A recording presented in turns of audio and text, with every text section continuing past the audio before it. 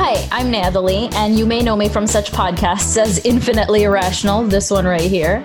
Kay and I are both working on separate projects right now in these interesting times. So in the meantime, I'm bringing in some amazing friends to help us through these trying times right now. My first guest is an instructional designer. We've worked together for a few years, and we've realized actually that we've had a lot in common, including that, alas, no judgment, we have both watched the Tiger King documentary on Netflix. So I'd like to virtually introduce you to Jennifer Stallman, instructional designer extraordinaire. Welcome, Jennifer. Hi, Natalie. Thanks for inviting me today. I'm so excited we get to talk. We got to see each other for a little bit on Zoom. I know. That was so nice. It was. Tell me a little, what's your work life look like right now? My work life is very just computer based right now, like everyone else's, right?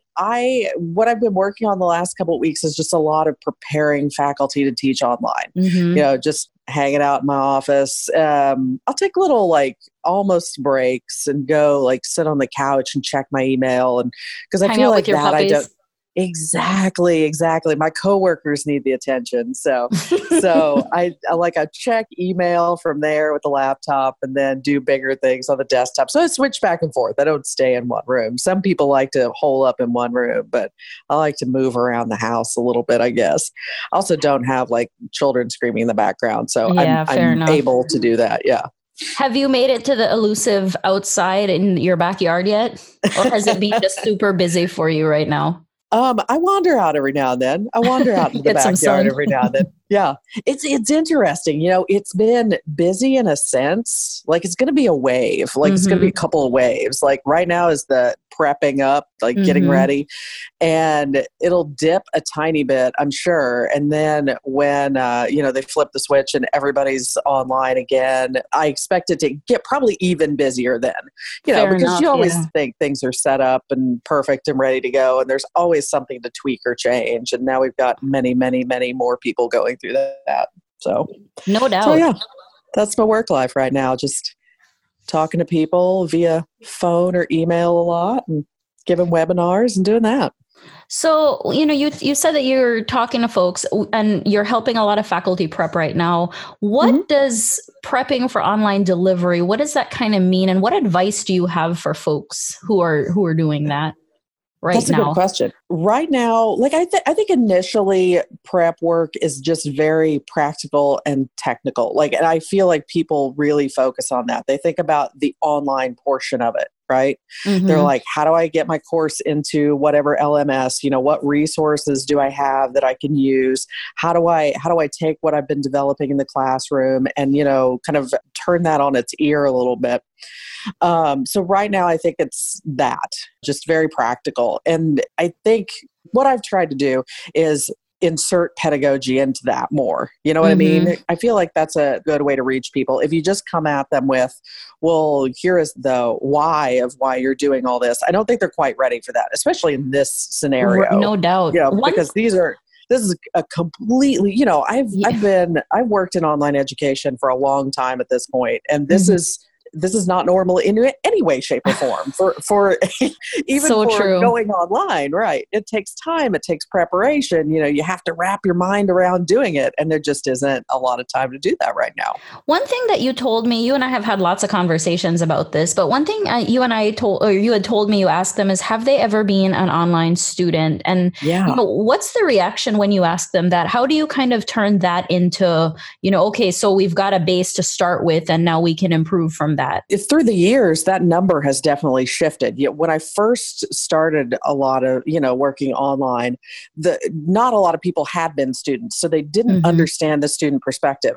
And that number has just gotten more and more and more. And it's awesome for online teaching because if you've been a student before, you understand what that student experience is. You understand when I say things like online students can feel isolated very quickly. You understand that's a true statement. It's not just something I'm making up, right?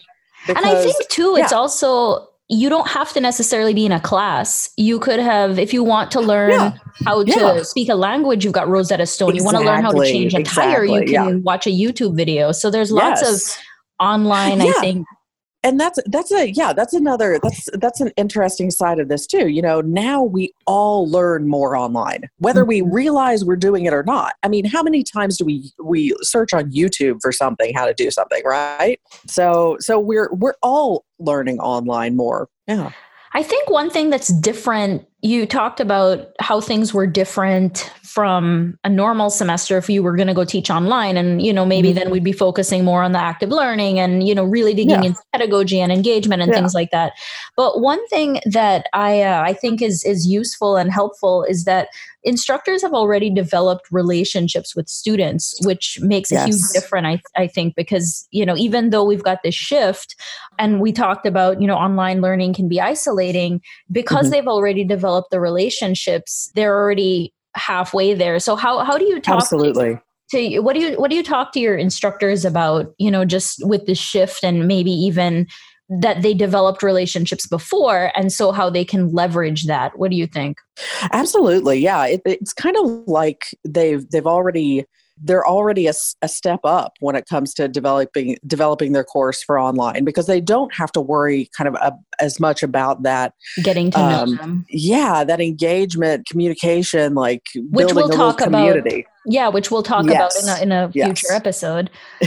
What would you tell instructors who say that things aren't the same and that they're sad about it? What would you tell them? And, those are totally valid feelings to have. And I respect that and acknowledge that when they say it. But you can't get mired up in that. You can't, just because you're not going to physically be in a classroom with your students, you can grieve that, but you can't just stay in that, right? You have to look at it and go, okay, this is what I'm tasked with now. And we have all these tools that can kind of replicate, maybe not exactly, but maybe in a different way that is also really cool, right? Like using WebEx or Zoom and having video conferences and video office hours. A program that I used last semester that I loved, an app, was Remind. That app that lets you, have you used that? I actually use Google Voice. Nice. Yeah, something like that lets your students text. It's so kind of where they live. I haven't heard about what Remind is. Do you want to talk a little about what that is? Yeah, it basically replicates a phone number. So you're not giving out your personal phone. And it's an app that lets you communicate via text with your students. And it's really nice because you can still use your phone, but it's not, you're not sharing your personal number. You can text individually. You can text the group. Yeah, it's pretty cool. As instructors are building their courses, what advice do you have for them with respect to just course build in general? What should they be looking at? What should they be thinking about right now? I think they should be really focusing heavily on your student learning outcomes and like laser focus on those. What are the most efficient ways at this point to get your students to that point, to meeting those student learning outcomes? Because right now, I feel like we're trying to get through the rest of the semester with as many students as we can keep engaged with all of our sanity as we can maintain. And, I was reading a thing somebody posted. So I love memes, and every time I see something that looks meme-like, I try to instantly read it. And somebody posted a kind of serious one the other day, which is they said that we are not working from home. We are at home trying to work during a crisis, and there's a big difference there. And what we're going through, some people have kids at home, some people have whatever it is that their home situation, that's what they're trying to work through, whether it's developing a class or whatever. But that's also what our students are going through as well. Exactly. That's important to remember. This is so unprecedented. Everyone is affected by this. This isn't an event like Harvey, where it was like let me give our listeners a little bit of context there. Back in 2017, we are both in Texas, and our college that we worked at was sustained damage in Hurricane Harvey. 6 of our 9 buildings were sustained damage, and we had to shift 80% of our courses face-to-face to online in short order. And so we kind of have already gone through a similar situation where we had instructors that were not necessarily prepared or eager to shift to an online learning modality. And so Jennifer and I, along with Kay, who's my co-host for the regularly scheduled Infinitely Irrational, we worked together as a team to make sure that all our faculty were supported, along with others. Of course, it wasn't just the 3 of us, but definitely that was a huge thing. And so there are similarities here. I'm sorry. Please go ahead now that I've given them context. Oh no, but I mean, that was true. People could look outside of that situation and look into it, because even though you mentioned me as a part of your school at that time, remember, I actually wasn't, but I was working in another department that supported your school. And so I was even kind of a little step out of that, but everyone in this area was going through something similar. But like people in Missouri weren't going through the same thing. Right.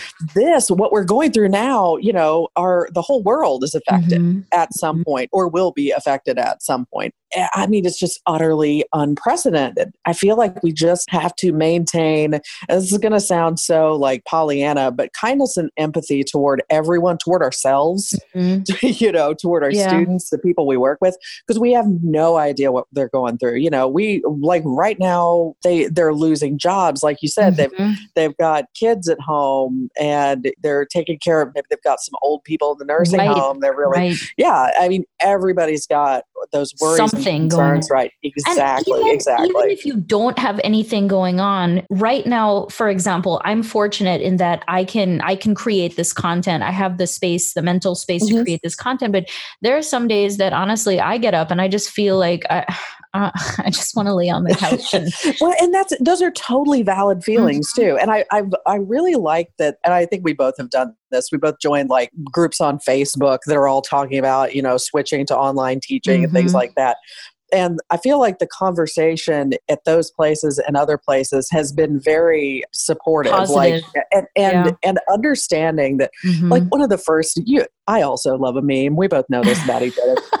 And do you remember early on, somebody was like, oh man, don't quote me if I get this wrong, but wasn't it Sir Isaac Newton came up with his theory of gravity during like the Black Plague? So people were like, oh, all these amazing things can happen while you're quarantined.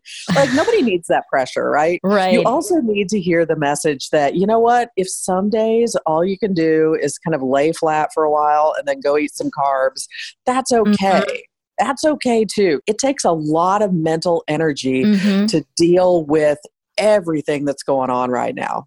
No doubt. I mean, and by the way, you talked about Sir Isaac Newton. That guy, just like shout out to math history, which is the main topic of the podcast. But Isaac Newton actually was interested in learning about, some mathematical concept. And so he stuck a bodkin, which is kind of like a large needle in his eye to look at the stars. And people were like, why'd you stick this in your eye, dude? And he was like, well, his mom actually was like, don't be weird. Too late though, So anyway. All of that People's to say, moms always trying to fix stuff. Moms are always we need to listen to moms. And actually, Ben Orlin, who's one of my favorite authors, he wrote this book called "Change is the Only Constant: The Wisdom of Calculus in a Madcap World." So if you're looking for some interesting reading, you can definitely. It's very relatable.